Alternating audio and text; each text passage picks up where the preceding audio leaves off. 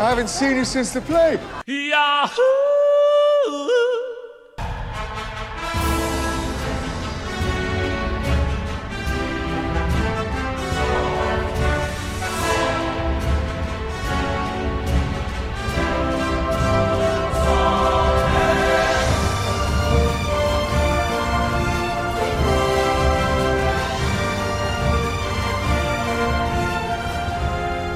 You know, and everybody's like complaining about like superhero movies and the Oscars, and I'm like, guys, we cannot do this every year. People are upset that the superhero movies aren't getting Oscar noms.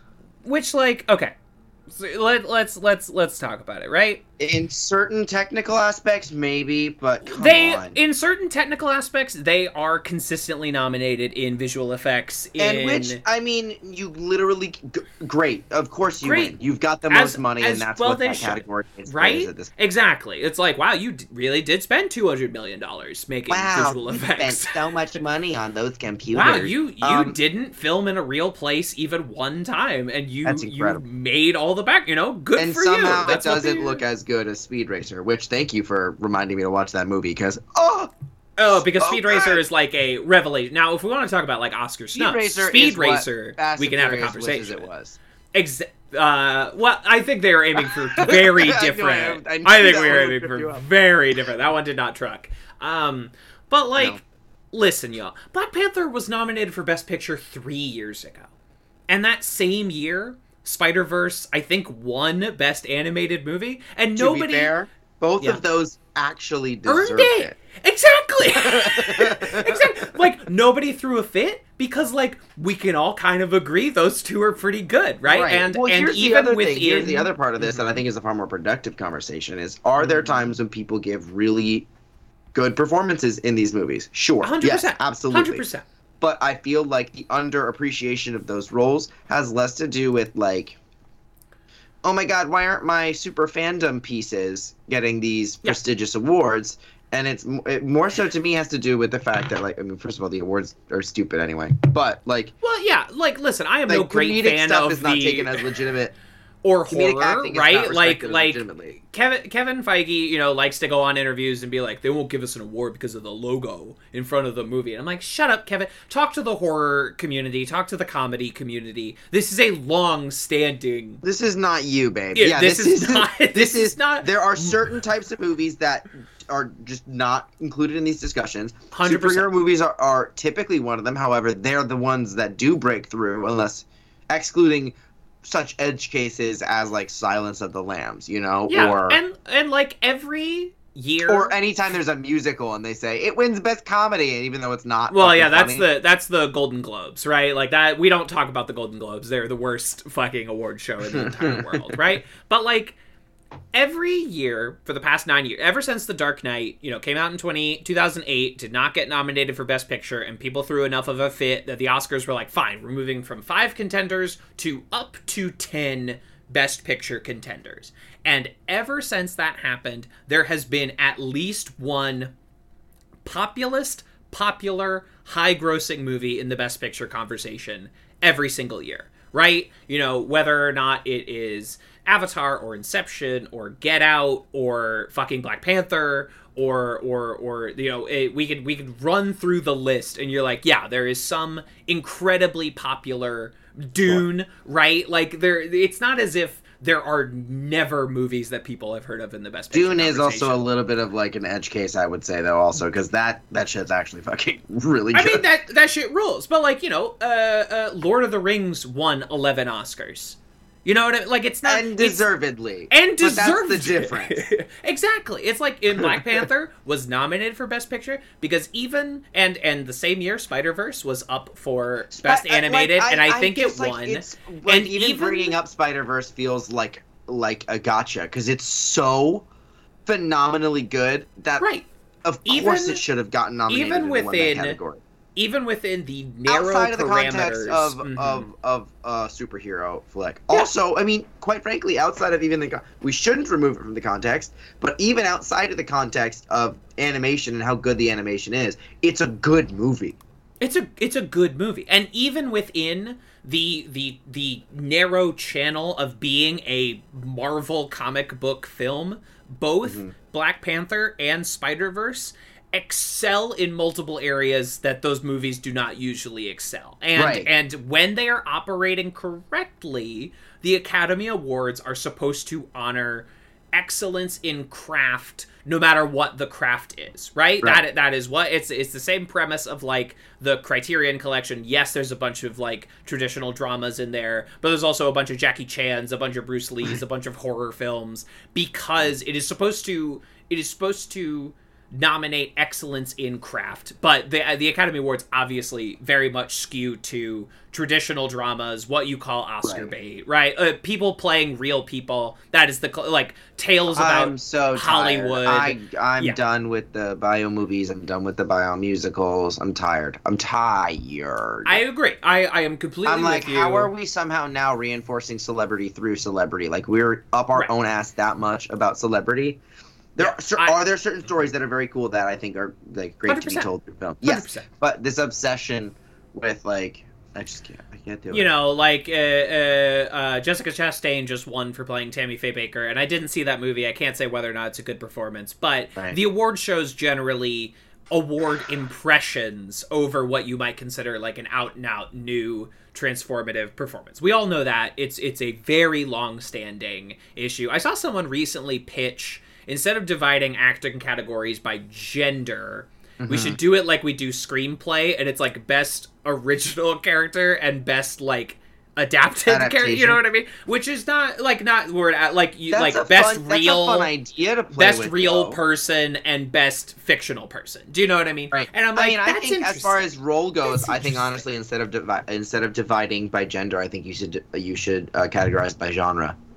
I think if you're looking at horror acting and treating it through the same lens as you are an action film, silly. You're not engaging with the media properly. And it is what has always been silly about award shows or end of the year lists, where it's like, and I struggle with this with my own end of the year list, where it's like, well, how do I qualitatively compare Dune and Power of the Dog and Barb and Star Go to Vista Del Mar, which would all be in my top, movies of the year. I loved Barb and Star. It's so fucking funny. God. It's so what a fun movie. Fucking funny, dude. It was one of the first. I mean, I haven't seen like just like a straight up, ain't no questions about it comedy movie in a long like time. In a long time, like they were huge in the 2000s, and it's probably the reason why we don't get them on is probably because they were all like super fucked up. But no, it's because they don't make $1 billion is the problem, right? Like you can't sell American comedies to China in the same way you can sell superhero movies or what have you. So that is why we don't get many of them, and people honestly don't go out to the box office for them. Even the comedies really suffer from the same.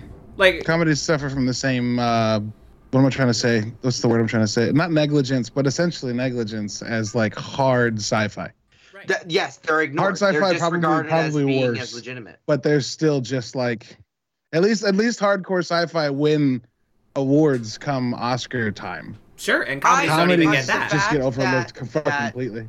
The fact that best makeup doesn't always go to some indie fucking sci-fi or horror flick breaks my brain. I watched a movie last year called The Colony that I told you all about. I'm saying that it was like a sexy, slick sci-fi movie made on a real low budget. The only person I know that's from anything is the guy that plays. Yeah, is the guy that plays Khaleesi's like right hand. He's in it. That's the only person of note that I've recognized. I mean, the main chick is if you watched the Zack Snyder zombie movie, she plays the coyote, the guide that gets them through the wall. But she's not done much. Wait, it's called The Colony. Though? It's actually on Netflix. It showed up on Netflix recently, and I was like, oh shit, that movie's really good. And it's really sexy. And I don't mean that like there's sex scenes all over the place, but it's really sexy in how it's shot and how its characters are like, they just like exude sexual energy. It's not a remake of the 2013 film, is it?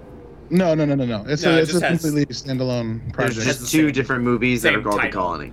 You know, if the original, if a previous movie called The Colony is not, culture defining enough that people would be like, is that like that other one? You just use the same title. It happens. It happens a lot. It happens all the time. But honestly, the death of like mainstream movie comedy to me is when The Lonely Island puts out Pop Star Never Stop Never Stopping, which is one of the funniest movies in the creation of the medium of film, and it stars people who are incredibly popular. People love The Lonely Island, and just fucking no one went to see it. And you're like, okay, this is it. People don't go to see comedy films in theaters anymore, which is I think is silly because like everyone laughing is like being in a room full of people that are enjoy comedy movies so much more when I'm watching with other people.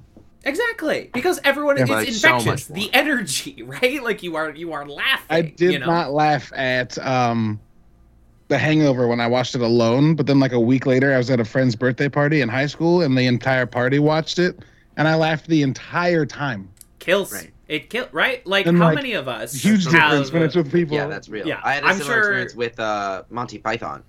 Mm-hmm.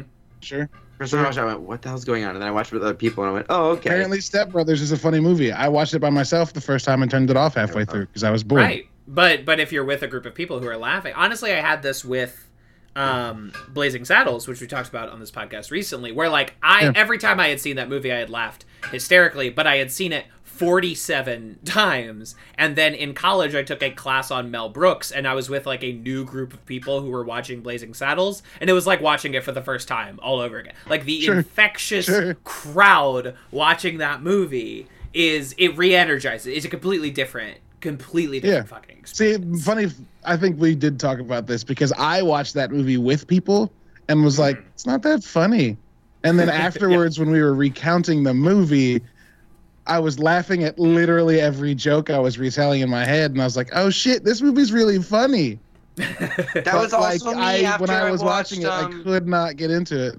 Yeah, that was also me after I watched like when like Rick and Morty just came out. I watched one of the episodes, and I didn't laugh a single time. And then afterward, I was talking about it, and I could not get the words out. I was just laughing. That was kind of me with Deadpool 1. Honest, because like I saw it in the theater and I was like, oh, this is fine. It was like charming, and then I was like recounting it a couple years later, and I was like, maybe that movie's like hilarious. Maybe that movie's funny actually. Maybe that movie was like good. And I have not had that experience yet with Deadpool 2. Who knows? Lives are long. You know what I mean? Maybe it'll happen. I don't think Deadpool 2 is has... bad, but it's not as good as the first one. Deadpool 1 has going for it the fact that like no one expected that shit would ever work. Exactly. Deadpool 2 has going against it the fact that the trailers showed every bit that does work. Yeah, and it's like, there is something to be said of like comedy with parameters. There's something about the original Deadpool that is like scrappy and like I don't think comedy excels with a budget to a certain extent. There is something to it feeling into homemade. Decisions. Horror kind of the same way. You know, like there's something in those two genres that I think really excel in a sort of DIY atmosphere. Yeah, I would. Yeah. When you're forced to get creative with it, only the people that are genuinely creative can float to the top. And the people that aren't will try and won't.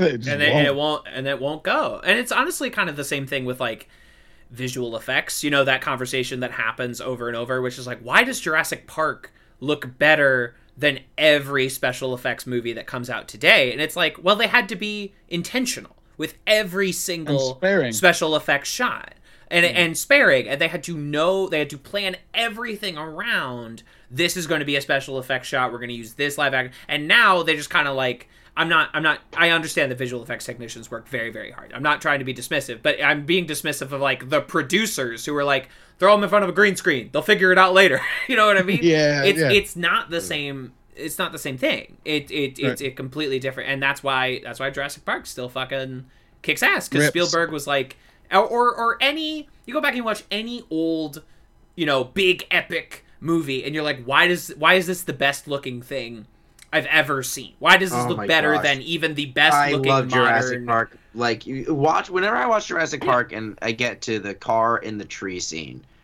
amazing scene, good scene. It's revelatory every time I watch it, because I'm like, damn, this is good so cool, because it's so tangible. Yeah. You know, it's like they shot that. Yeah, exactly. And it's like, oh, those are tree branches. Right. Oh, that's a car that is like in a tree. You know what I mean? To a certain extent. And obviously there are tons of cheats. When that shit hits the ground, half the time you're also like, half the time you're also like, are the bumps and scratches on these children real? Exactly. And fucking like, because this looks violent. Spielberg, honestly, I mean, obviously we know that Spielberg is like one of the masters of the craft. It's indisputable. That guy understands making movies better than almost anyone who has ever lived. But there is a secret ingredient to his movies that is missing from almost all big budget action movies today, is that his characters always react to shit. It always feels like they experience exhaustion. They experience fear. They react to the special effects in a way that, like, Jace, when you and I saw Moonfall, it was like no one is reacting to meteors hitting the Earth. You know, like no one. It doesn't feel. There's no tangibility to it because no one is properly reacting to anything. And it's something that is good about like the early Marvel films, like Phase 1 into Phase 2, is that like they'll have footage of like regular people on the ground reacting to shit. And it's like, oh, this gives it, like, it feels like something because I see how it's impacting everybody else. Do you know what I mean? I really want y'all to take the time to watch a few episodes of Invasion on Apple TV. That show really struck me because of how fucking real it felt the whole time. Yeah. Invasion. Is that, but was Sam specifically Neill in that? It's, what's up? Was Sam Neill on that? Was that show? Sam Neill's stunt casted, but yes, Sam Neill's definitely in that trailer. He's not a main character, is what you're saying. I get you. No, he's in the first episode. One of those. One of John Cho on Sleepy Hollow. I get you. I understand. Yeah. Mm-hmm. But that movie's really good because it specifically is like aliens are invading, and you're like, I've seen this 1,000 times, and then like 30 minutes in, you're like, I've never seen this. Mm-hmm. Because it's like, people are dealing with like, you know, in a lot of, sorry, I won't belabor this point, but a lot of alien invasion fiction generally, for whatever fucking reason, meets everybody at their most prepared or least prepared point. Mm-hmm. There's no in between. And this show picks up with like a soldier who's literally, his job is to be prepared for everything. So he's trying to be prepared. So that's a cool twist on it. And then a bunch of people that obviously aren't prepared. But more than that, a lot of the time you encounter people that deal with this kind of situation in a movie or a show. They frequently are like, let's deal with this. And what happens mostly is like you've got a bunch of people with dynamics that are playing out already. One's infidelity. One's a kid that's bullied. One's a woman that's hiding her relationship with another character. Mm-hmm. I won't spoil it. Mm-hmm. And like those conflicts don't end because it's not like a world-ending event. It's a slow burn. And so they're trying to deal with these things that might be huge while also dealing with things personally that literally already are huge. And so you see them ratify or try to rectify what's happening with what's happening in two very different scales. And I love it. The infidelity story is like just you see something like this and you're like, yeah, people get drawn together. And this shows like, what if they fucking have irreconcilable problems with each other because one of them did the worst thing? And you're like, oh, yeah, I would want to survive with that person, but maybe I wouldn't. How would I deal with that? It fucking rules. I watched that show in like 3 days. Hell yeah. I looked at it and then I've not pulled the gun, but most of the shows I've been watching are like, you know, they're on a hiatus until next season. So maybe it's invasion time. You don't know. Maybe. Could be. It could be. But one thing I do know, this is, of course, Advanced Media Studies, a podcast where we aim to talk about every single piece of pop culture ever created, 1 week at a time. Welcome back to our Mythic Pod Quest as we journey through Apple TV Plus's Mythic Quest. I am one of your hosts, TV's Kevin Lanigan, and this is my prescription bagel, and legally, you are not allowed to ask me about it. Hey, what's up, everybody? I'm Jace. I use they, them pronouns, and I must admit, Ian really does look like Chris Angel. Not what I'm going for. Not when I'm going. That line delivery. It's good. Rob McElhenney, funny guy. Funny gay. I'm Caleb, the third host, the daddy host, the host with the mostest kids. And I'm going to reuse one I used last week out of place and say I am this podcast's big, stupid bitch. How's that for toxic masculinity, you big, stupid bitch? You big, stupid bitch. Yes. Oh, yeah. Oh, my God. Great. And we are about to dive into Mythic Quest, but let's touch in with Media Madness, shall we? Only a few matchups since last we recorded. But you know, we're here in the final, and it'll be long out of date by the time you're listening to this. But fuck it, fuck, I wanna. The end of Expanse v John Wick. After Daddy Host's heel turned betrayed John Wick, the Expanse pulls that one out. 144 votes cast, 51.4% said Expanse. So it was close. It was close all the way to the end. That was a tight matchup. One of our tightest. I would like to make it clear that I didn't heel turn on John Wick. Rather, someone took the Expanse off of my ballot card. That's fair. So you can kind of so I had to throw one in that I would be excited if it won, but when it came up against the Expanse, the king of content, you're gross. I'm the king of content. The king of space. I had to go with. I'm a Beltalowda at heart, sure. And everyone else are Wallace. So. And maybe one day I'll know what that means.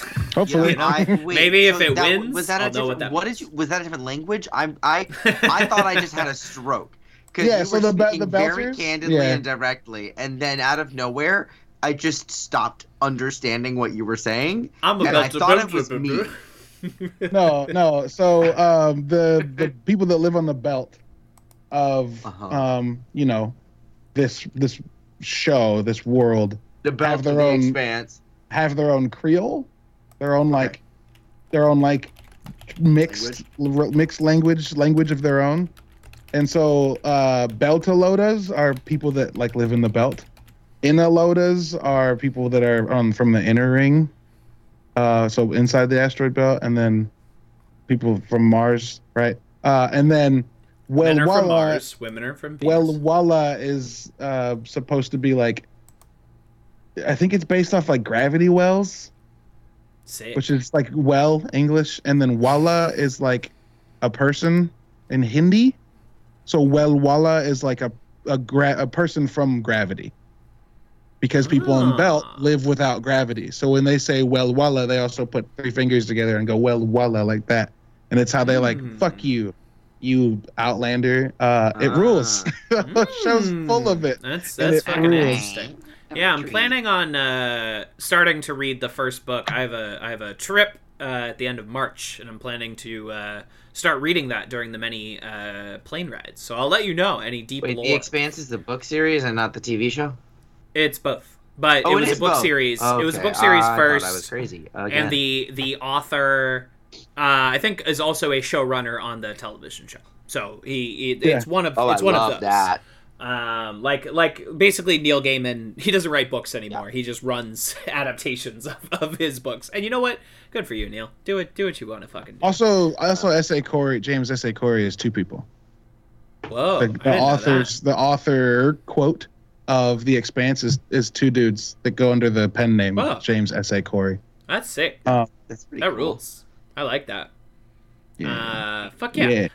Next matchup, a true blowout, a true blue blowout. Hitchhikers versus Broken Earth. Battle of the books. Hitchhikers, a whopping 78%. There was no competition here. It was dead on arrival.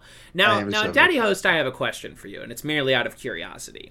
You asked communities to specifically vote for Broken Earth, and I am just wondering, is it that you don't want to talk about Hitchhikers? Is it that you really want to talk about Broken Earth? I mean, just what was the methodology there? Were you sure that Broken Earth would lose to The Expanse? What did you I just want to know.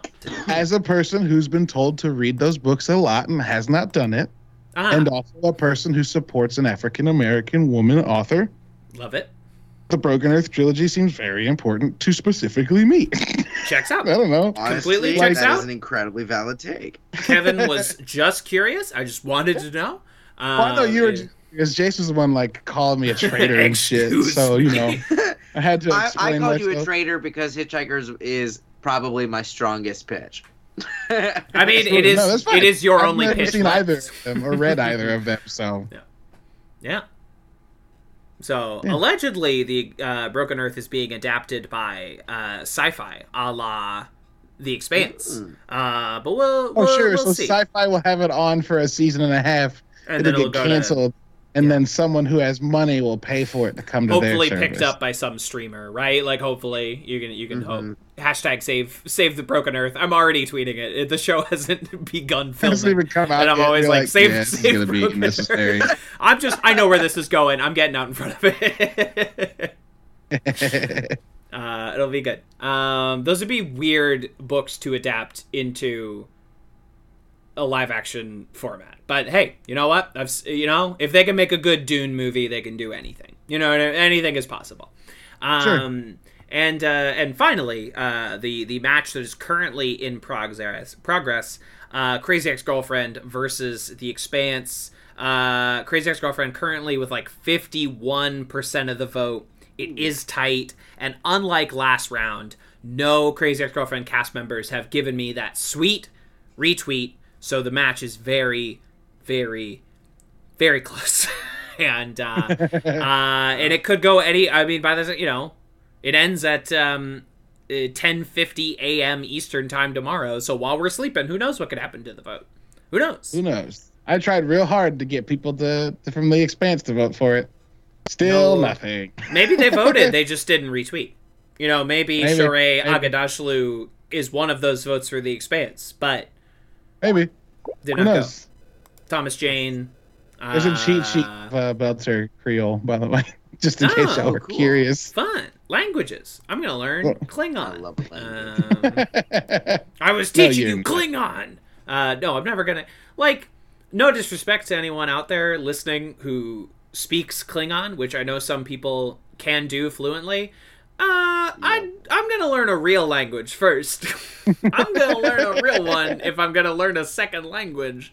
I'm gonna learn, finally learn Spanish, finally learn ASL. You know what I mean? Not picking Klingon. I'm sorry, everyone. See, what you're missing out on is the opportunity to start an island and make its national language Klingon. I'm not. No. I get the sense that starting a new island is more of a violent act than that is implied to be. Because someone's probably on that island. Know what I mean? And we'll see how it goes. But Hitchhikers is in the final round, and so it's either The Expanse or Crazy Ex-Girlfriend. Will it be the Battle of Space, or will it be the Battle of Song? Yeah, or the Battle of Comedy, right? And it could go. I made the mistake of getting emotionally invested in Crazy Ex-Girlfriend winning, and that was an error on my part. I should not have done that. That was not a good decision that I've made. I've been watching, their many musical numbers on YouTube, and I'm just like, God, I love this show. I should not have gotten emotionally invested in it winning. I'm a fool. I did the one thing you're not supposed to do. You silly, silly bitch. I'm a silly bastard, and that's it. But God, it would be a good show to cover. Jason and I would lose our minds on me talking about musical numbers. Sure. It would be, and I think you'd like it. It's got like a sense of Crazy humor. I think you would vibe I've seen with. a bunch of Crazy Ex-Girlfriend. I've So seen have a I. bunch of it. I haven't. I've seen not finished a it yet. moment of it. So I think you would. I have a lot think of you would really vibe with loaded it. thoughts about Santino Fontana, honestly, but mostly due to just like a lot of Broadway stuff that's happened. That's true, but he For- also is only on the first season and a tiny bit of the second. So Right. wouldn't yeah, have to exactly. talk about him Well, I forever. know, but I'd be remiss if I didn't bring it up. Yeah. No, for sure. For those sure. of you who don't know, Tootsie was turned into a musical, which never should have happened. Ridiculous. And it's just fundamentally it's transphobic, And he was in it. among other things. And he was the lead, and he was- won a Tony for that role. What? And it's it's it's upsetting. That's a little. I'll call it silly. I'll say it. I'll be You know, brave. you know I what? think that's. I'll I think agree with you there. that's You know silly. what? I don't think you're too far out of hand to say such. a thing. I think that's silly. I would agree with you. There's a bunch of silly gooses at the Tonys A bunch of on Broadway. fucking goofies. Bunch of fucking goofy bastards over at the Tonys. That's what I'll say. Goofs. I'll You say fucking goof. goof under your thumb, goof. Yeah, fuck it up. I love those fucking movies and that TV That's a show good and all of that. movie. I have no idea what you're Goofy referencing. movie. Oh, Very. okay. A Goofy It's movie? what it's called. Goofy movie? Goofy I've seen movie both. and the extremely goofy movie. Both. Yeah. In a But anyway, previous life. there's a point. There's a point Both where of them. Pete the cat, Goof's neighbor, says you got to keep your son under your thumb, Goof. Yeah. Goof. It's a All whole right. thing. Anyway, that's it. Let's talk about Mythic Quest A. And by the time we record next, there will be a winner to Media Madness. I mean, by the time everyone is listening to this, there will be a winner to Media Madness. This is true. But y'all whoa. won't hear about it for a minute. What have we learned from our first Media Madness? Get those celebrity retweets if you can. People don't want us to talk about The Flex Office. those parasocial relationship skills. You got this. People really like Hitchhiker's Guide to the Galaxy. We're learning a lot. Mythic I love Quest.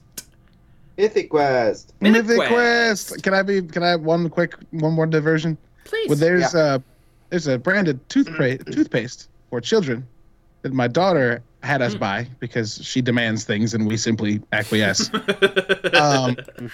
And it has got a unicorn on it, and it is called Mystic Crest. And every time my wife looks at it, she thinks Mythic Quest and makes Quest. it clear by mentioning it to me. And I think it's one of the very funniest things I've ever experienced. Rock and roll. I love Mystic that. Crest. Mystic Crest. Mystic That's so Crest. funny. They should get on that. They should work out like a sponsorship deal, I think. I Yeah, really don't think that's probably. a good idea. No, you want kids to watch Mythic Quest. It's good for the whole family. Well, this is not made for kids. It's family entertainment. No, there's video games, Jace. It's for kids.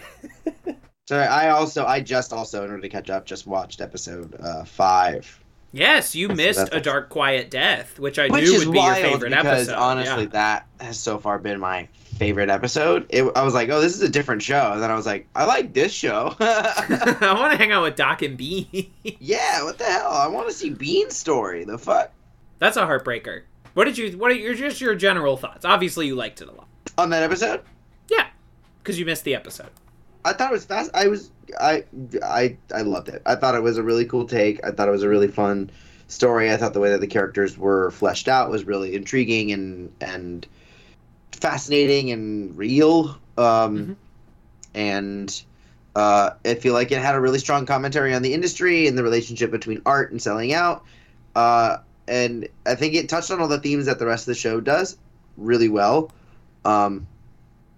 And I was like, how is this connected? And then at the very end, it was just like, oh, it's so that in the future episodes, when Montreal is calling, we have a sort of relationship with that. And I was like, that's a very strange thing to put to make an entire episode just for that one sort of intertextual kind of illusion to pay off is kind of wild to me. But I'm also really grateful for it because I love that episode. It's less plot relevant than it is like thematically relevant. Yeah, Do you know what I it's mean? incredibly thematically relevant. Mhm. And so I was Yeah. like, oh, this is cool. I like This one's that. about And I also, themes. I can never remember his name, but I absolutely love that actor. Jake Johnson. Yeah. Oh, His he's- name's pretty unremarkable. yeah, it's a pretty normal guy name. You know what I It's a mean? pretty yeah. There's But that's definitely always a guy what on he Earth plays. He named always Jake plays Johnson. these everyman characters, and he's Jim just Jansen. good. You know, what's this guy's name? John Smith. John Mark, Smith Smarkson. Yeah, exactly. Peter Parker. Peter B. Parker. B. Peter Parker. B. Sweatpants Spider-Man, just like the easiest cosplay in the world. The best. The best, absolutely. Rock and roll. Great. I knew you'd like that one because you've been kind of, we'll call it iffy on Mythic Quest up to this point. That's a good Wishy-washy? word for it. Yeah. There are parts that I enjoy quite a bit. And there's also quite a lot of the show where I go, I don't know if this is as effective satire as they want it to be. Like, sometimes it just feels a little bit too much like yeah, we know that this is like not good, but like we still think it's funny, and they definitely think it's a lot of it makes me go in a not great way. But parts of it I really like. I will say the 2 episodes we're going to talk about today are on the better side of that iffiness. You know, like I'm enjoying these. I think I also have a sneaky suspicion that this team, specifically McElhaney. Are you frozen? Oh no, you're just focusing. I have a weird. I'm just I have a listening feeling intently. that they tried to get a lot of the more controversial themes out up front, to try and get people either on board with their style or not. And I personally find that to be a little bit of an unnecessary thing to do. It's like you don't need to do that, because then I'm seeing that you're doing these episodes that don't do that really. Mm-hmm. And it's kind of it's just as good. So it's somewhat analogous to the way that Community begins its first season, where it's like we are starting with these like broad, in some cases kind of abrasive stereotypes, and we will then flesh them out. Lost kind of does the same thing, where it's Always like Sunny, Always Sunny does the same thing. Yeah, Sunny, obviously, right? But like Sunny has all this, but none of the pathos. You know, like Sunny doesn't have the like the heart. You know what I mean? Which intentionally, that is part of that show. I mean, to be fair, and I feel like this is something that should be disclosed. Like, I'm also the kind of person that like has a hard time watching Schitt's Creek, where it's like I know some people absolutely love that show, but for me, I watch it and I just get so frustrated. I'm like, I don't have sympathy for these characters. Like, the actors are playing them in the most likable ways, but I'm like, why should I give a shit? Sure. And then I also find, at least the episodes I've seen at the beginning where there's that mayor character, I feel like, I don't know, I don't really like when comedy is based on like somebody being just a total idiot, and therefore it's all just communication errors of this one person being like, I'm just ignoring you. And where does the conflict come from? Oh, it comes from me just doing the opposite of what you said. I'm like, that's lazy. And it's just annoying. And like, I find myself, instead of laughing at the situation, being like, fuck you, you suck. So I don't know. But I get you. I've never seen like more than a couple such scenes. A buzzkill. Like, I like funny stuff. No, it's okay. But comedy is very much. I'm kidding. Okay. We did 6 seasons of Community, right? Like, it's no, but like comedy is the most subjective form of entertainment, right? And if you don't find something funny, there's nothing wrong. It's just you just don't think that is funny, right? Sure. Yes, there's nothing you can fucking do about it. And Jace, I kind of move in the opposite, where I really blush against stuff that's just like so sweet, you know, like I like a little bit more too. Neither of us is correct, you know what I mean? And obviously we're also not too diametric opposed. There's plenty of cute shit I like. There's plenty of bitey shit that you like. Well, you know what I just started watching that I'm actually like very much enjoying? Let's hear it. Abbott Elementary. Oh, I love that show. That's a good show. It's a great show. That's so good. So funny. And and I don't think it's a saccharine comedy. I don't think it's like sweet ooey gooey. I think it pushes the buttons, but it does it in a way where I am constantly like, sweet, cool. Like somebody I know posted this today, and I thought it was really lovely. Their name is Nate Rapaz. They said something along the lines of how they feel that really great art and stuff, while it should push you and challenge you, should also make you feel held. You know, Interesting. Where it's like, if you actually, if you're trying to get somebody to view these issues sympathetically or see these difficult themes, right? And often comedy is a really great way to get people to pay attention to these themes that they wouldn't otherwise pay attention to, or laugh so that they can actually listen. But at the same time, if you're going to push these buttons, you also have to make sure that the people that are receiving these things are in a place where they can safely receive these push buttons and they can do something about it. And oftentimes I feel like a lot of these comedy shows, they push the buttons and then they leave them with you.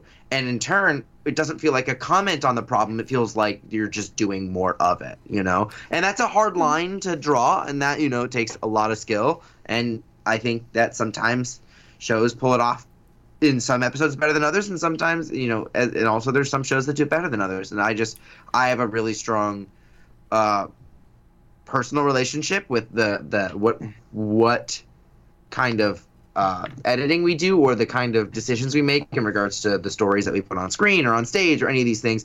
So, and also with comedy, as somebody that loves to do specifically comedic stories, you know, a lot of the time, not always, but, you know, that's a really important part of the craft to me. I got a lot of strong feelings. Yeah. No, that's true. I think a balance is good, and some things like fucking, you know, Putney Swope, which is a comedy that is so abrasive, is so pushing at the boundaries of society, is good for that reason. And some things are good because they get at it in a more, you know, like, I think The Good Place does have good, like, you can sit there, you can learn a lesson, and you can also be upheld. Like, it is a good... Yes, it's not a show that's like, here's how to live your life, but it's like, expanding your knowledge and meeting other people. You know, like, there are good life lessons that can be learned from The Good Place, while also being upheld and uplifted. But there's something really fascinating about the way that they portray those kind of uglies on The Good Place, too, and how I never felt like they also the uglies are, you know, really controversial. I would say the biggest ugly that they present is towards the end, where there's that really rich dude guy, golf guy, where like the goal is like, we have to make this is the hardest challenge in the world, making this guy a good person. Right, and the thing is, and it's interesting. So first of all, you certainly, with characters like that and stuff like that, you certainly don't want the audience to be laughing with them. Mm-hmm. I find having the audience laugh at them doesn't actually do anything, and it just further divides this kind of us versus them way of handling these discussions, where it's like, these are real people that have these things, and if we want them to be changed, we have to have a very strong stance on them, and it's not funny, or, you know, we unify whatever that is. And then there's what, like, The Good Place, I feel like, does, which is you are laughing with the people that have to deal with this atrocity, right? So when Poppy shows up in the show, it's the saving grace. When the women game testers, it's the saving grace for me, because I'm like, this is the kind of stuff that I find funny. And a lot of time I look at these other rooms, like the joke about, like, please stop talking about my tongue, that whole thing, where it's like, on the one hand, you know, okay, yeah, kind of funny, but it's also like, it's a little weird. It's like, who are we laughing at or with in this moment? Are we laughing with the guy that's being really creepy? Are we laughing at the person that's struggling with this, and the person that we should actually have the most, like, damn, that actually kind of sucks?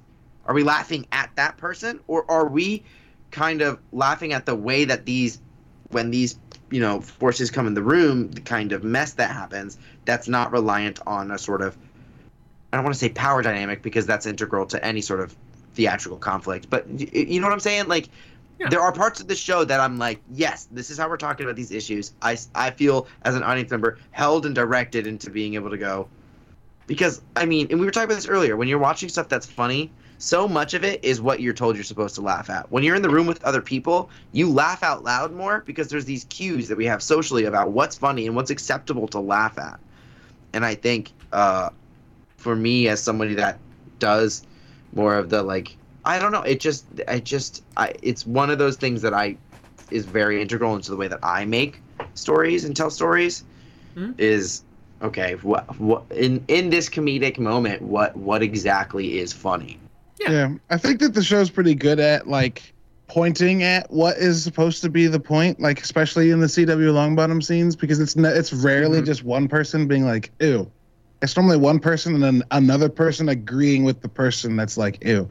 Like, she'll say it, and then Danny Pudi's character is like, yeah, it's fucking weird.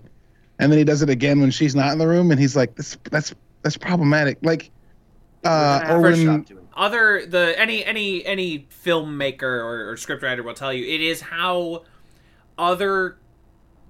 characters in the scene react to what is happening that tells us in the audience how we are supposed to feel about what is happening. You know, that is the strength of... Right, no, it's a great film language, and it's sometimes used to great effect, but I also think it is one that can very easily, if not paid attention to, fall into lampshading, which I've talked about a million times on this show by now. Also true. Right, and we had a million conversations about it when it came to Pierce on Community, right? Like it was right. What are our degrees here? And we had Jace, you and I talked about it a lot with the Nazi episode of Mythic Quest, right? Like with the white supremacists, yeah. But anyway, let's dive into these episodes in particular. Let's do it. I like these episodes. These ones I like. season 1, episode 6, non-player character, directed by LP. I didn't know a vinyl record could direct an episode of a television show. It's actually Lumpy Space Princess. She dropped the space when she went right. Because she wasn't in space anymore. Yeah. She was directing on Earth. Exactly. LSP. Written by David Hornsby. In this episode, Poppy is being recruited over to Cold Alliance Games, and at the same time, everyone discovers that there is a glitch in Mythic Quest, and the masked man is freaking out and handing a bunch of free loot. He's just behaving generally strangely. At the same time, Ian becomes intimidated by who I will call Big Tall Paul, a programmer, a very large man. And Dana, while off to become the new streamer, is replaced by some big jerk called Lou, who also is making the Last of Us television show, who also wrote Chernobyl. He also wrote Chernobyl. Yeah. Just, again, wild, weird how that happens. I like the kind of, this show doesn't have a super sprawling supporting cast, but it's like, oh, it's interesting that we have, like, Craig Mazin. It's interesting that John DiMaggio is playing the guy from Cold Alliance Games. Yeah. So you can get John DiMaggio going, it makes like... me so happy every time. Why would you do that? Why would anyone... He's a child. Why would anyone say that? What kind of person would do that? Or she's like, as the creative directors, why isn't it, like, a little bit higher than everybody? She can lord over everyone. And he's like, who would do that? What kind of person would do that? What kind of person would do that? And she's just like, whoa! Yeah. Oh my god, right? No, it is weird. I'm hearing it now because he's a child, right? Yeah, absolutely. The moments like that are where I think this show succeeds the most. Poppy is fucking... Poppy rules. Poppy is so funny. Poppy She's seen some shit. Closest we have to, like, a point of view character on this show.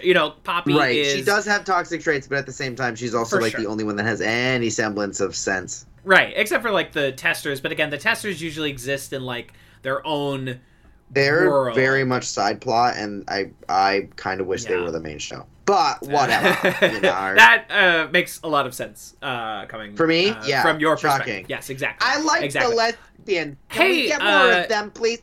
Jace, something Caleb and I have completely failed to mention. Rachel, the one of the testers, is the voice of Aloy in your beloved Horizon Zero Dawn franchise. Yeah, Rachel is Ashley Birch. Is Aloy. She's the voice of Aloy, and she co-wrote Borderlands 2 with brother Anthony Birch. Right, yeah, she voices Tiny Tina in the Borderlands games. Who's great. She's not Dana. Who is she? She's the other one? She's the other tester. She's the other one with the one who has to hang out with Lou. The hair colors. Yeah. But not the braids. The one that CW calls a young boy like 3 times. Yeah. Yes, exactly. the white girl or the white passing. Yeah. Yes. The one. Yes. Yeah. Is Aloy in the Horizon franchise, which That's fucking crazy. You would like. Also, by the way, you listeners out there, if anybody does want to send me money so I can play the sequel to what might be my favorite game ever, drop your Venmo. Oh, your favorite game ever. I love that. I love your journey into video I don't know. games. I'm starting to like the really small ones. I just got, what is it called? Death Squared. And it's a nice little puzzle game. I love a puzzle. You enjoy it. Very simple. I also just got Cuphead, and let me tell you, that shit is way too difficult. That shit's hard. I could have told you ahead of time, Cuphead is we should have. Brutal. It is known for being insanely difficult, and there's no way to, like, tone it down. No, it is known for being difficult. And if you select simple, it's like, that's great, but you don't get all the things that you need. You have to beat it at regular. I'm like, hard my God. Hard is the name of the game, which is why I've never touched Cuphead. I struggle with games that are just difficult. Though I am really enjoying... when you play with 2 players, is infinitely more fun. It is much better. Yes, I found that I had a friend come over because you can save each other. Yes. Yeah. It's best played with couch co-op. It's best two people holding 2 controllers on a couch, and then you're like reacting I don't know how you do it. this by yourself. That's insane. It's very hard. It's very difficult to do, actually. Don't look at people speedrunning it. You'll feel inadequate as a human being. Yeah, watch someone beat it in like an hour. Without getting hit one time. No, I mean, when I was playing with a friend, there was one we came up to, and it was like, okay, we have to look up how these pros are doing it, so we have any idea of like at least some sort of technique to try to do. My God. Cuphead, but that's so cool to know that she's that voice actress. Yeah, new animated series on Netflix of Cuphead. I don't know if you knew that. It is. Jace. That's kind of the reason why I went back and I went, you know what? That is Let me get this game. Yeah. That's what I found. Which one of these episodes has CW reacting to the AI machine? Which is a plot line I think is very, that's the one with Big Tall Paul. Funny. Yeah, okay, it's Big Tall Paul. This funny. That's actually I really enjoyed that. This is very funny. It's like he's just so worried about being replaced by the computer. And I'm sorry, it is funny when he's like, "Please tell me it's a man. Please tell me this computer is a boy." Yeah. It's funny. It's funny. I'm F. Murray Abraham fucking kills me on this show. Again, just like anytime you get a profound actor saying really silly shit, I'm gonna eat it up. When you have Keith David playing the president on Rick and Morty, and you have him say some silly shit, I'm gonna eat it up. I'm gonna gobble it. I'm gonna eat it all up. It's where my shit is buttered. And how are we not? Can we? This is another total. It's where my shit is buttered, and then I eat my buttery shit. It's where my shit is buttered is not a thing I thought I'd ever hear in my life. Sorry, Jace. You know what really butters my shit? We should definitely talk about the Carpenter remake of The Thing. It's okay. I'm sorry. What did you say, Jace? We should definitely talk about the Carpenter remake of The Thing. What do you? Oh, John like Carpenter, The Thing. Oh, yeah. Let's just when we're done with Mythic Quest Season 1, let's just talk about The Thing for an episode, and then we'll do Season 2. Much. Great, settled. Good. Caleb, it is a little spooky, but it's like really good. Yeah, it's so good. I guess I'll weather a storm, or I'll just watch like a YouTube recap. No, I'm just kidding. I'll watch it. What kind of spooky do you not like, Caleb? I will watch it because it's aliens. I don't give a fuck about alien spooky. Well, it's spookier than most alien spoopies. But no, but y'all don't understand. If it's spiritual in nature, I don't care how spooky it is. It hits different than it's fucking aliens. It is. It is Alien 1 Ridley Scott-esque, I think. Yeah. In a lot of blue collar people in closed space being hunted by this unkillable cachet of John Carpenter's The Thing. I'm very aware of it. It is spoopy. So it is also one of the best movies ever made. You know what I mean? Good. I have one complaint, and that's every so often I'm like, okay, this does get a little yelly, like it's a bunch of just like straight men yelling. And there are scenes where I'm like, yep, the yelling's justified, and there are a couple of them where I'm like, can y'all just maybe calm down? There is. We can talk about it in our episode that apparently we're doing in a couple weeks. But there is a scene where someone like walks through a wall that is obviously made of like paper, and it was like a zero budget movie. Like they did the best they could. But it's incredible what they did with that budget, though. It really is. Oh my God. Anyway, we'll talk about it for 18 hours in that episode. John Carpenter's The Thing. But in this episode, I think giving Ian this is something they do on Sunny, I think, a lot, is like giving someone a normal person enters this space, and in this instance it is Big Tall Paul, and it drives some character to insanity. Community did it a lot with Jeff, and the various people that Jeff would become suddenly furiously jealous of. It's a good anchor for a plot line when you have a very vain. Usually, I think it's funnier with men. You know what I mean? Like just watching like a very vain man lose their mind. Paul is the Blade of this show. Blade or Rich or any of those characters that they did it with Jeff, and it's a good engine for a very muscular, handsome person to suddenly just become like, they meet someone who has it together a little bit more, and they just become fully unraveled. Like when Paul is fully laying out, the Spanish title of 1,000 Years of Solitude and shit. Like it's very good. It's a strong engine for a plot in a show like this. Yeah, sure. I really liked when that first moment when he's speaking Spanish with Maria. Was that her name? Yeah. Yeah. Maria. Because I immediately clocked that Maria was like giving a very much like a very good, like Good did job. it. That's the basic like hello, how are you? Good job. Yeah, You've he's done being- the You're amount of getting work. so good at this, and you also make sure I get paid. You've been doing Duolingo for like a week. I mean, amazing. That Right. owl is very proud of you. Oh, good for you. I like that. I liked that a lot. I liked that Absolutely. little subtle beat. Yeah, you can kind of tell everyone in the studio deals with Ian the way that they have to. They're like, all right, yeah, hi, thanks, bye. They'll as much they'll as possible. tolerate it to various different degrees. This is the episode. This is a very different topic. This is the episode where it really stands out to me how good the set of this television show is. This is a very strong set design because there's so many different unique environments. There's all these cool ways in these two episodes that they use Ian's office and like the little rotating windows and the paintings on the as like part of the set dressing, part of telling a joke. Yeah, part he of opens the the little window that's staging. the dick of the character and sticks his head out.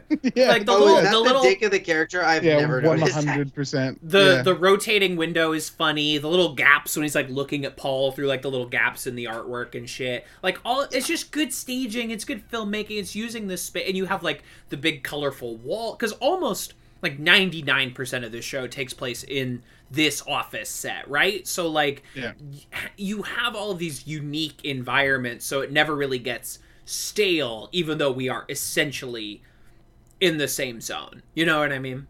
Yeah. Mm-hmm. Yeah. It's something, to a different extent, it's something that Cheers was very good at, where it's like, we are in this bar basically the entire time, but there are enough unique environments and unique staging that you're not sick of just staring at the brown walls of this bar. You know, it's a sitcom has to be very crucial with that, you know? Community was very good about that, just having like the fucking table, you know, and somehow making that dynamic and interesting, right? And using that in really profound and interesting ways. That is the Russo brothers sitcom touch, you know, giving it just that little extra zing. Because it's easier on a show like a show I love, Righteous Gemstones, but that show has a massive budget. They go to all these different locations. They have all these fancy sets. They've built like a fake amusement park and shit. Like, it's much harder to make the same one office entertaining and interesting over and over and over and over again. Sure. And it's a skill. It's an underrated. You don't notice it until it's bad, and then you're like, this place sucks. I don't want to hang out here. Right. Yeah. Good sitcom needs a good environment. Hospital on Scrubs, great environment. Loved hanging out there. The Office. The Office on Office. Yeah, all those unique little and the desks. Office in the Office. Yeah. Mm-hmm. Yeah, a good sitcom is gonna have. Arrested Development has a few, especially like the weird fucking house that they all stay in and things like that. Various different apartments. It's underrated, and most sitcoms don't have the budget to constantly be building new and unique sets, filming outside. Like, no, fuck. Most shows can't fucking afford to film outside on the rig. Again, we learned that from Community pretty fucking quick. How quickly they're like, everything's inside. Everything's on the soundstage. And when they're outside, it's like a 50-50 chance that you can tell it's very obviously LA and not Colorado.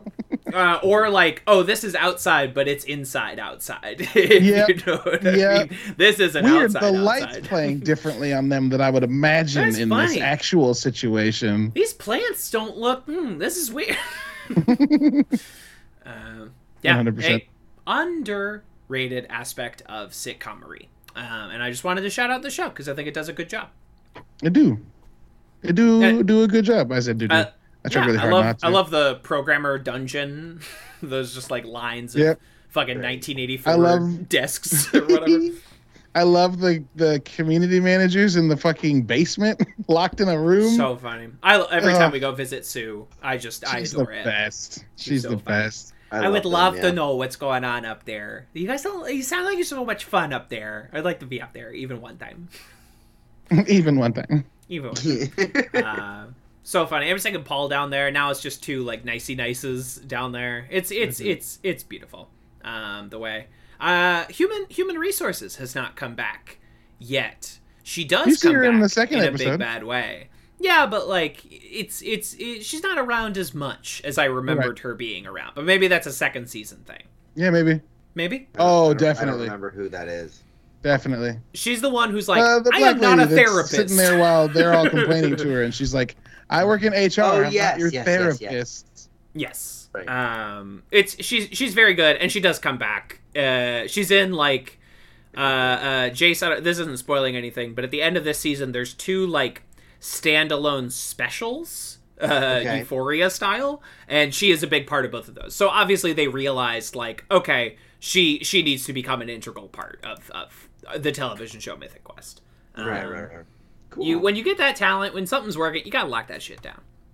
Right. If you're sick, Gotta you lock it gotta down. lock that shit down. Yeah. I can't believe Yeah. we're getting 2 more seasons of this show. I have no clue what they're gonna do. I Exciting! can't. I believe it. know, especially with the way they end the second season. Yeah. I have no fucking idea what they do, but that's No almost idea. exciting when you're like, huh, where are you gonna go from here, guys? And sometimes, a show can really surprise you and entertain you, and sometimes they've given themselves enough rope to hang themselves with, and it can go either way. And that's TV. Yeah. That's what's exciting about television.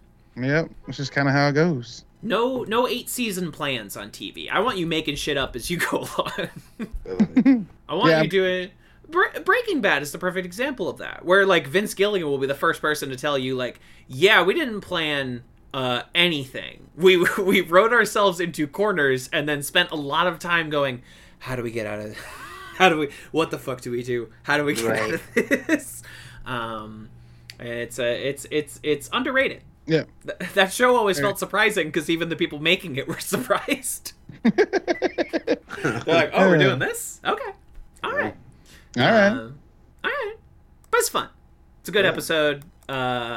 Lou sucked. Lou, I think the show obviously knows that Lou is a big slob and sucks. It is also like, they do think he's funny, to what you were talking about earlier, Jace. They're like, they think what Lou is saying is funny, but they also think it sucks. And that is the guy who takes Dana's spot in the tester room. Yes. Who I knew you'd hate. I was watching this and I was like, Jace, this is Jace's least favorite character. That one actually didn't bother me too much. Oh, really? That was just like...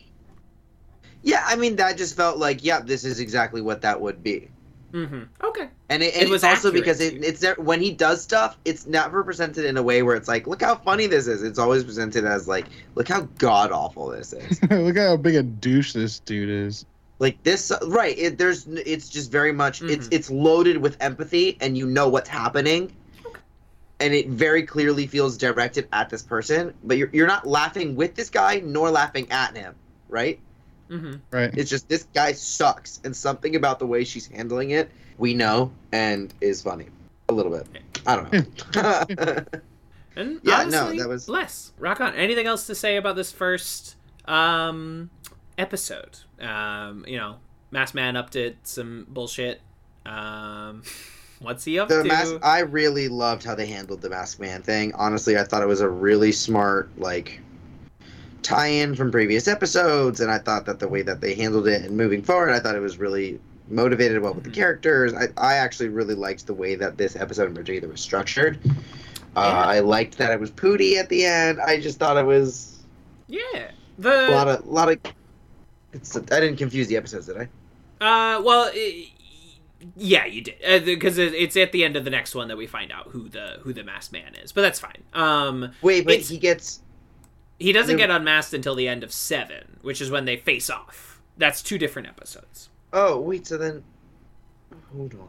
What was... Right. Yes. Yeah. Maybe. Never Yeah, mind. because episode 7 is basically just, like, part 2 of this episode. It's basically just them getting ready for the fight, right? Fight night. Which I love. More shows should have, like, fight night episodes. This is compelling. It rules. It rules. I like this. I like it a lot. It's very good. This show is also like very subtle in its plot line laying. where you don't even realize what, like, that something is building with, like, the Masked Man storyline, with the Pootie storyline. You almost don't realize that something is being built until it is. Now I'm waiting because of it. What? You think it's over after this episode, and it's not. Right. It's not.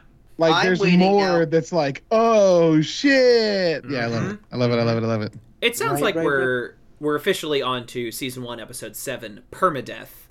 Directed by Todd Bierman, co-written by Aparna Nancharla and Ashley Birch, co-written by 2 actor-writers on the show. In this episode, everyone is getting ready for Fight Night, as Ayan decides the best way to handle the Masked Man situation is to fight him in a sort of Twitch live stream pay-per-view type situation, and everyone is getting ready for that. Poppy helps him build and get ready for the fight. Good epi. The best epi so far, except for A Dark Quiet Death. This is the best regular episode of Mythic Quest so far. Yeah, I agree with that. Characters are playing to their strengths. You know, I'm a weird sucker for something is happening in a televised way, and we have different groups of people reacting to it. I don't know what I find, and especially on a show like this where it's like, okay, we can cut to Brad, we can cut to all the folks in the closet. Yeah, exactly. Oh my god, everything that Poppy and Ayan are doing in the fucking mocap room is just like, I loved it. It's killing me. I love it. I also love that the assistant just keeps getting worse and worse. She's and wild. worse. I'm more and more jealous to see what happens. She's so funny to me. Character. Get him, Dad! It's so they both say that they think of Ayan as like a father figure. It's so funny. Weird. Right. Joe is so funny to me. Got his heart out, Dad. Got his heart out, Dad.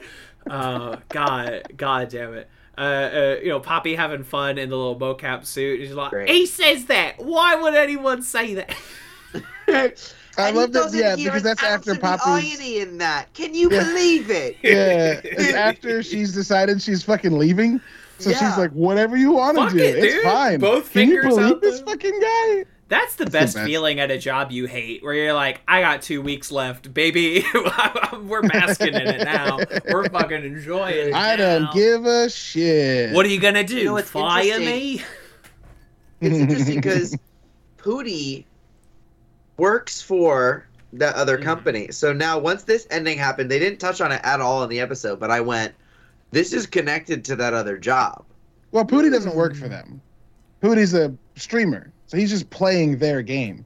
And he also don't they have a functioning relationship with him? No, they're just watching his stream the way that you see the Mythic Quest team watching his stream to see how he grades their stuff. But they do have a falling out with Pootie because Joe fucking tells him to kill himself, and then Kevin. I'd forgotten. It's funny. And then, the assistant. Yeah, that's right. And then right after that, they do something else that makes him mad. I don't remember what it is, but he's kind of fuck Mythic Quest for now, and then it comes back to bite him in the ass. Right. As they air his fucking webcam in front of. I'm just confused because now he's been outed on a public or on a large scale for the fact that he's committed federal digital crimes. But as Ayan lays out, like, nobody cares. Nobody cares. Like that sequence at the beginning where he will not stop listing. Okay, say another one. Facebook. Bank of America. Sony, PlayStation. Another one.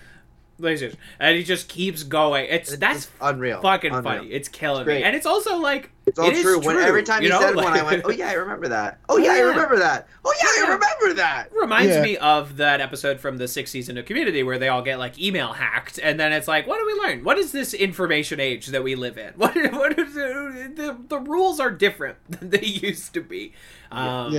And it's wild, and it's crazy, and I love Poppy training Ayan like Fire Rain, and she's like, yeah, you walked in one day and you were like, Fire Rain, And then I spent the next 6 weeks implementing that. Which is like, again, just a really good distillation of what happens a lot in these creative spheres, where you have like the person at the top who can't execute but has all these great ideas. And then everyone else has to fucking buckle down and make it work. Everyone has to fucking cope with it.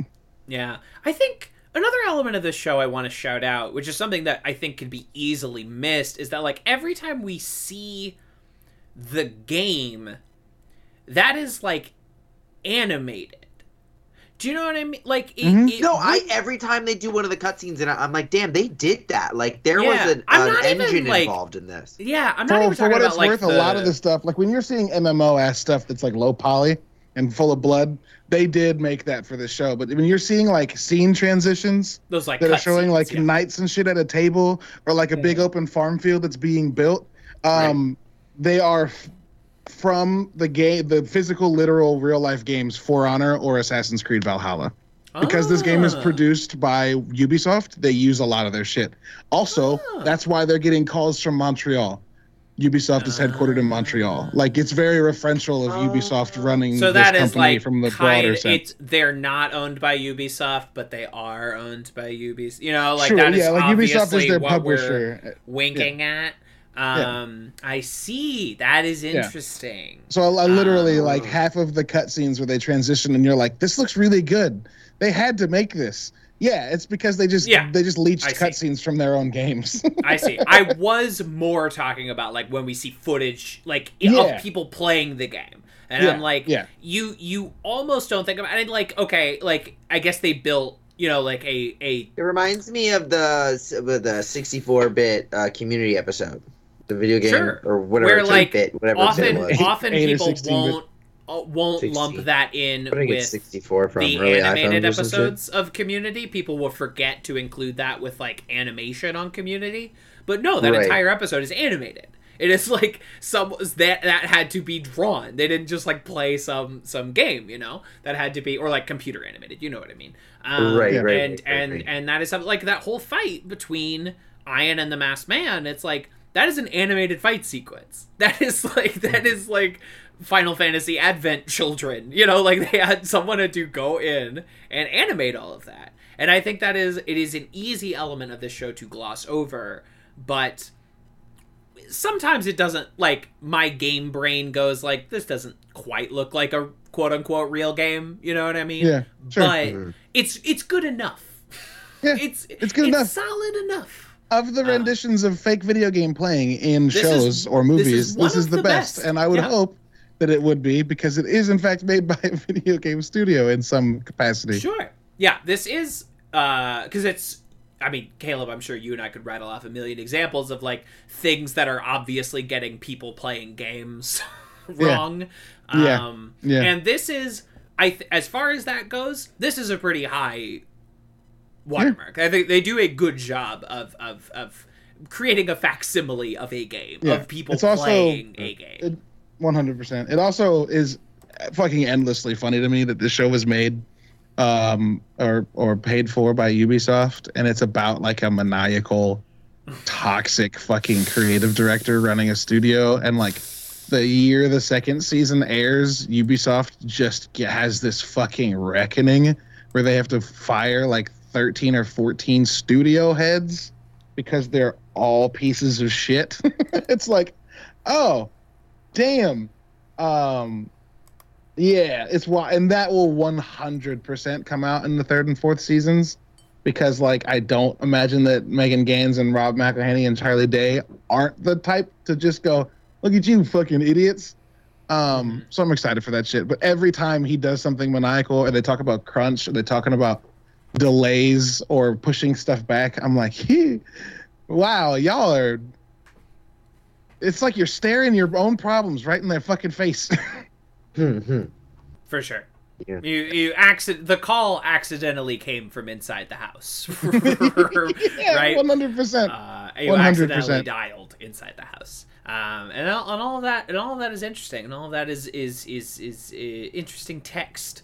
And I like it. I'll say. I think it's good. Rules. I dig it. I have faith enough in the writing team on this show that like even if they don't make it like a quote unquote issue thing, it will will factor in, right? It will factor into seasons 3 and 4, which we have already been guaranteed, which is cool.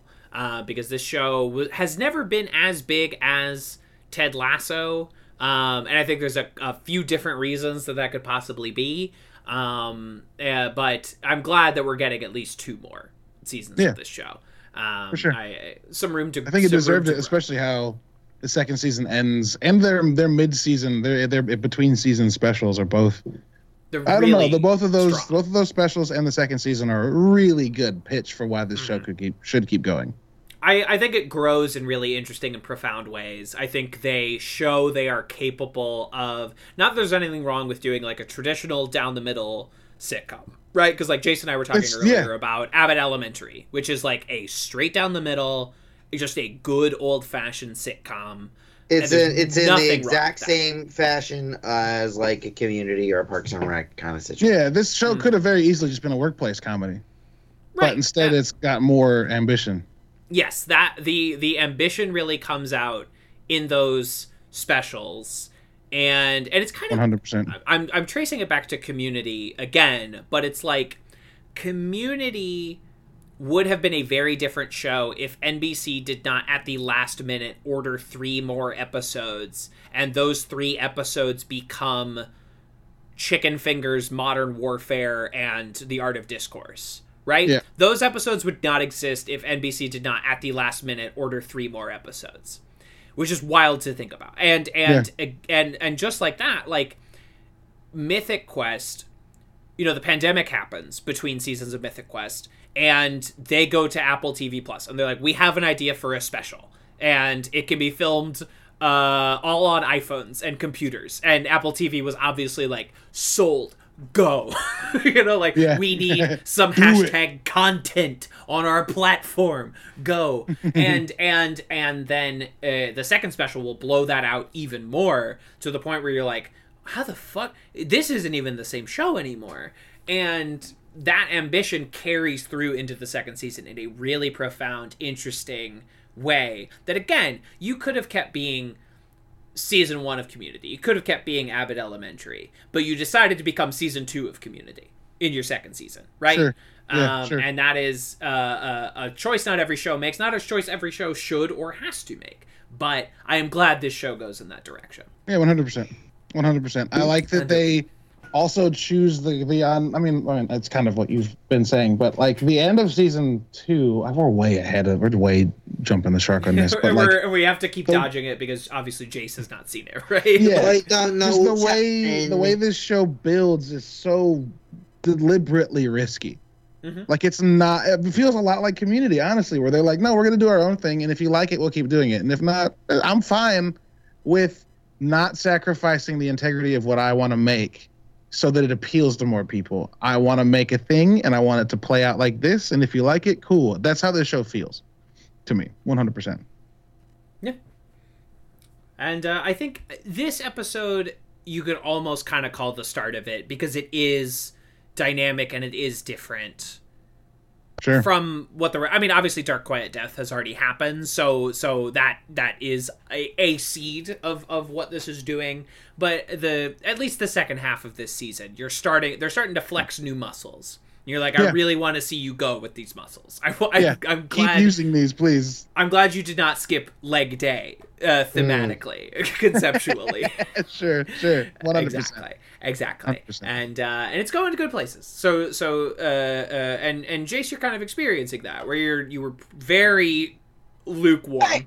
I was cautious, I had some feelings, and I don't think they were out of pocket or really all that. Oh, we weren't judging you for not being 100%. No. I didn't think you were. Yeah, I don't know. I'm intrigued, and I hope the show continues to surprise me. It will. That's guaranteed. Yeah, it will. 100%. Whether or not you like it, it will surprise you. That's a different story now, isn't it? Yeah, that's a different criteria, but it will surprise you. The show will go places that you are not expecting it to go. Usually for better. Usually. In a good way. Usually. I can't think of anything that is in a bad way, but you never know. Maybe for you, it will just fall apart. You don't know. But these are good. These are just strong epis, strong storytelling. You built to some good shit, and we are excited to see where it goes from here. 100%. Yeah. I love David telling Montreal to French kiss his dick. I think that So That was a bit nutty. is a funny phrase. I also think, like, whatever CW is drinking in the closet, and he's like, why can't you just have, like, a normal drink? Man, what are you talking about?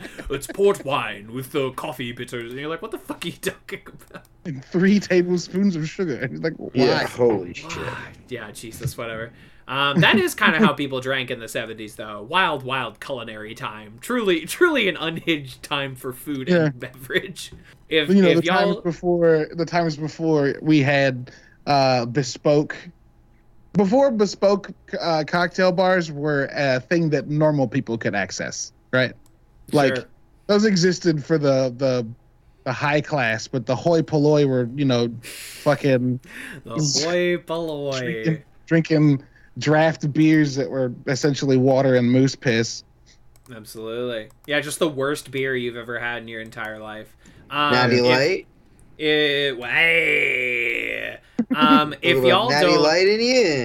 y'all don't follow 70s Dinner Party on Twitter, it is a deeply wild time where they just post old recipes and old, just the most fucked up shit you've ever seen in your entire life. There's a guy on TikTok that makes like recipes from the 1920s. Yeah, I've seen that guy. It's like a butter stew, and it's like, what? And then you watch him make it, and he's like, it actually doesn't suck. And you're like, I'll take your word for it. Sometimes they do, though. Sometimes they are really bad, and those are also really fun. Yes. But it's always so delightful when he's like, why did this like chocolate cake made with potatoes come out so good? Yeah, he makes like a mayonnaise cake. He's like, absolutely not. And then it works, and he's like, oh, all right, I guess. Boiled. The Smiling Dolphin. Pour a small bottle of tomato juice into a glass. Add the juice of an orange. Mix. Peel a banana. Make a slit for the mouth. Put the banana dolphin in the glass for your tomato banana beverage. Oh my god. Oh, the worst. Oh my god. Yeah, terrifying. What were they I guess I know what they were going through, but good lord. Oh my god. Oh, fuck me, dude. This rules. It's not cute. Something. Sorry. Sorry, it is cute. Celery stuffed celery. What? 12 wide pieces of celery. 2/3 cup small curd cottage cheese. 1/3 cup very fine minced celery. Oh my god. 1 tablespoon minced chives. Jesus. Celery stuffed celery. What? Just a generation of people constantly on acid. I mean, just like, what if we smashed this vegetable up this vegetable's own ass? You know what this is reminding me of? Do you know the show Disenchanted on Netflix? I'm by Matt aware of Groening? it. There's an episode as far as like celery stuffed celery. They have a there's this one scene. It's in passing. It's one of those visual sight gags that Matt Groening and his teams usually do really well. Mm-hmm. And I was looking at it. I was like, what exactly is this? It was clearly a reference to like a turducken. Uh-huh. Turkey, a fish, and then a duck. No, turducken's a turkey, a chicken, and a duck. I know, but the one they had was a turkey and a fish. So it was a turfuckin. So it was just a turfuck. Hell yeah. Turfuck. Yeah, hell yeah. And it's one of those things that they didn't ever say it, but I looked at it and I went, "What the fuck is?" Oh, love it. Flake some crab meat and serve it with Heinz baked beans and watercress. Make me What? What is this Twitter account called? Because I simply 70s must. 70s dinner party. The @ is 70s, 70s Yep, underscore got it. party. Make a savory filling with flaked tuna fish, Heinz mayonnaise, chopped Heinz gherkins, and Heinz baked beans, and pile into crisp cheese pastry cases. What Somebody the said, "What would happen if I were to take every Heinz product and put it in a casserole dish?" I mean, essentially. This is what you get. Yeah. This Yeah, is yeah, yeah. Insane. This is insane. Illuminated gelatin. After you Ah, mix the gelatin with hot water, Roses are add red, cold violets fruit are blue. juice. Show them your love with a Frankfurter stew. Yes. Place a small pocket flashlight in your gelatin when it's almost hard. Before inserting the flashlight, switch it on. And just fuck. They're like, stick- this will really my blow your guest's mind. In the 70s, The this was the Jell-O craziest thing we've ever glows. seen. Some of these are just horror. Some of these are just pure horror. Yeah. Raisin oh, my cocktail. Sweet Jesus. Pour some sherry wine flavor over seedless raisins and let stand in the Frigidaire for 1 hour. Make a sauce of 1 cup tomato ketchup, seasoned with a dash of Tabasco sauce, celery seed, and juice for 2 lemons. Add a few chopped almonds for your raisin cocktail. That's just, those aren't words. You can't put all that stuff together. That doesn't make sense. That's not food math. Looking at That a sounds- delicious glass of prune whip. Non-fattening laxative mayonnaise. Yeah, I'm looking at that same What? What the fuck?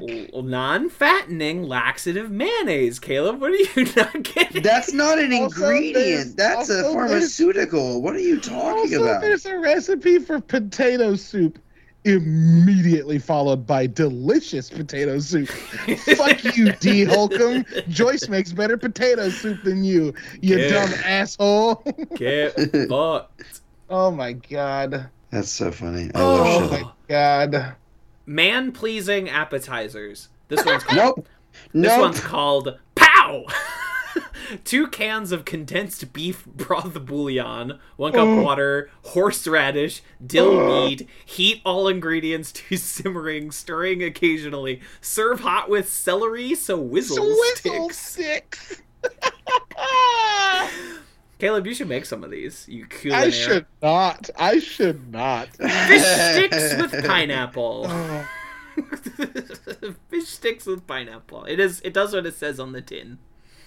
someone, the first See, comment fish is, I'm sticks with pretty sure you pineapple? could replace the beef bouillon with tobacco spittoon liquid and the flavor wouldn't change much. It would be the same. I heard It would be a the very same. strong reaction to that. Do you have like a story with sticks beef bouillon in your past or something? Fish sticks and pineapple? No. God bless. Frozen cheese salad.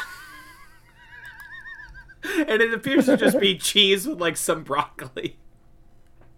Oh my good lord. Oh, this is a great Twitter account. The 70s were really just like a wild time.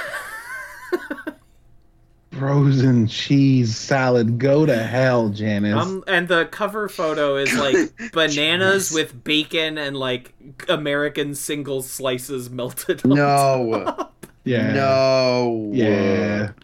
Yeah. Yeah.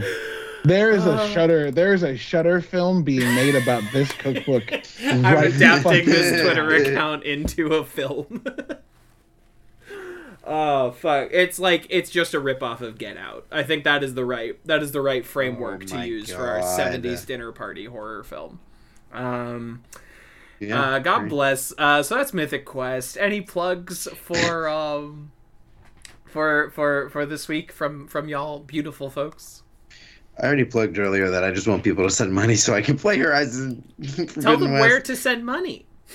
Yeah, my Venmo is at JACENZIEV.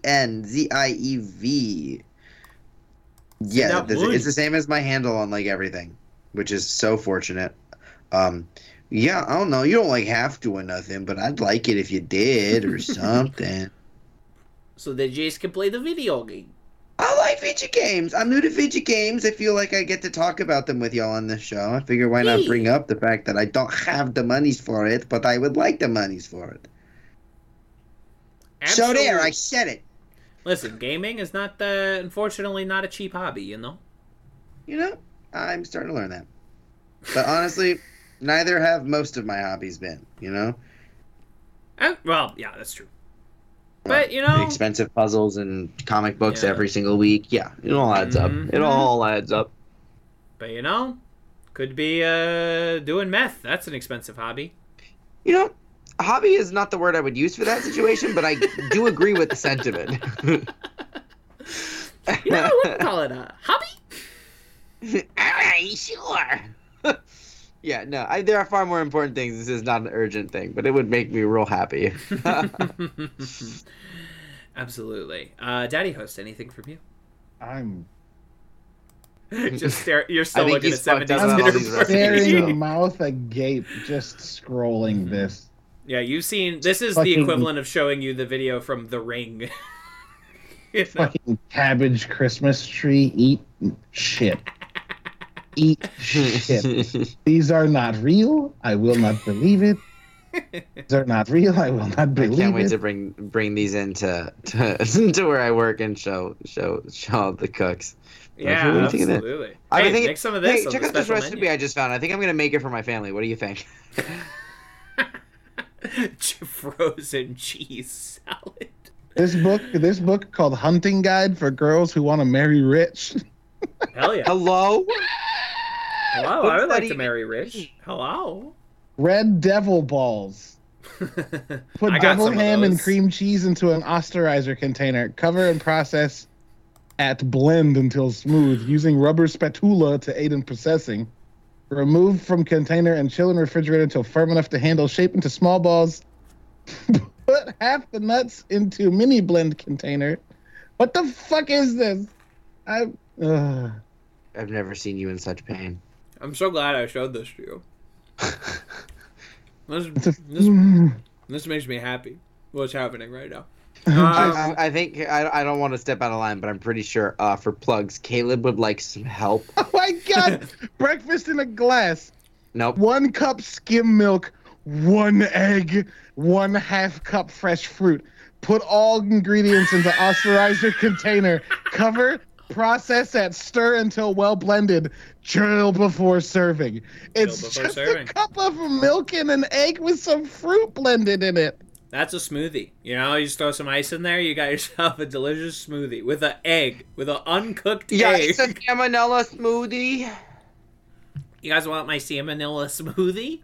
I think it's real tasty. I always feel bad after I eat it, but it always tastes good. Now, how is that easier than just like making breakfast? Yeah, right. They're like, well, I don't want to dirty a pan, so I'll dirty my food processor. How about that? Whatever an osterizer is, right? Like some invention that we've either renamed or discontinued since the 70s, right?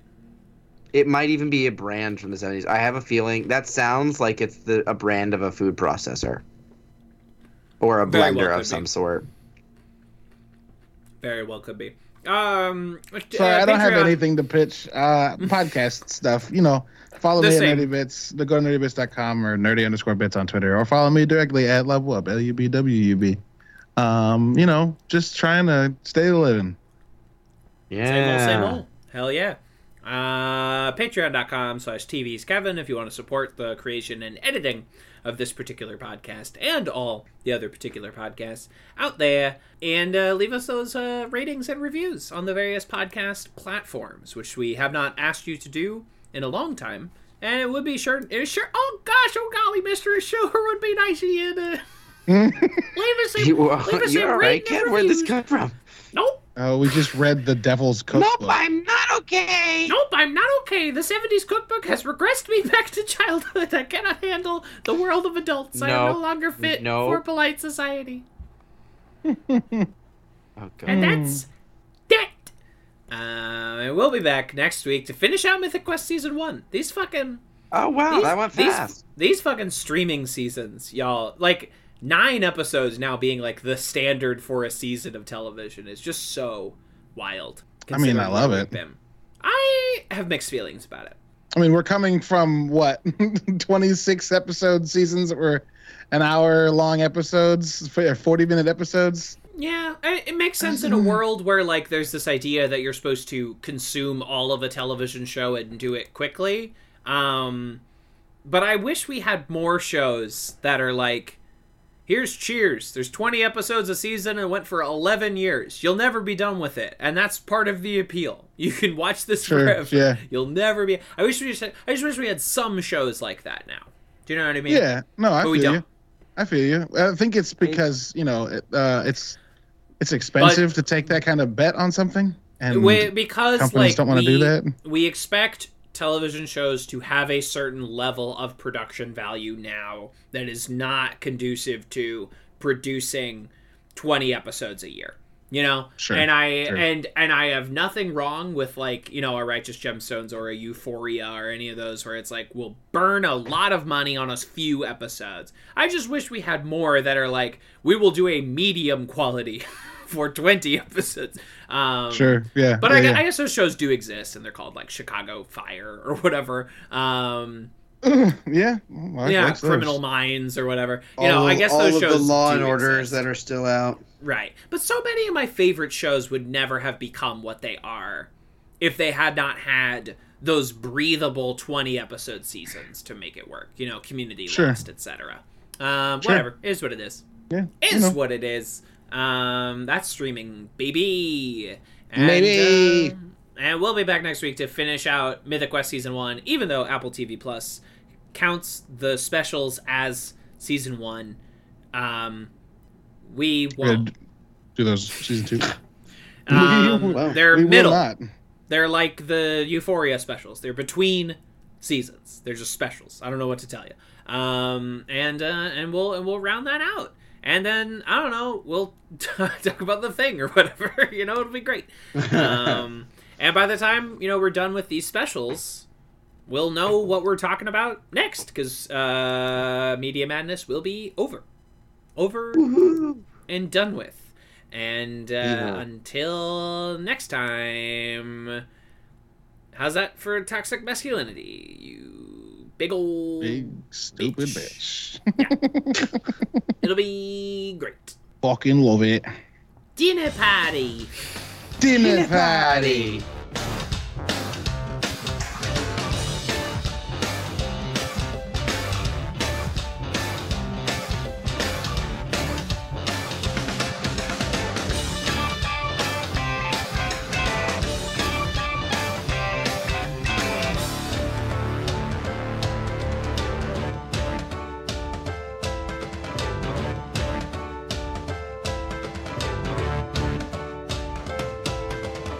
This has been a Talkback Podcast. That was quite a show. Very entertaining. Please tell your friends about this show. Boopy doopy doop boop sex. Larry, I'm on DuckTales. Dinner party.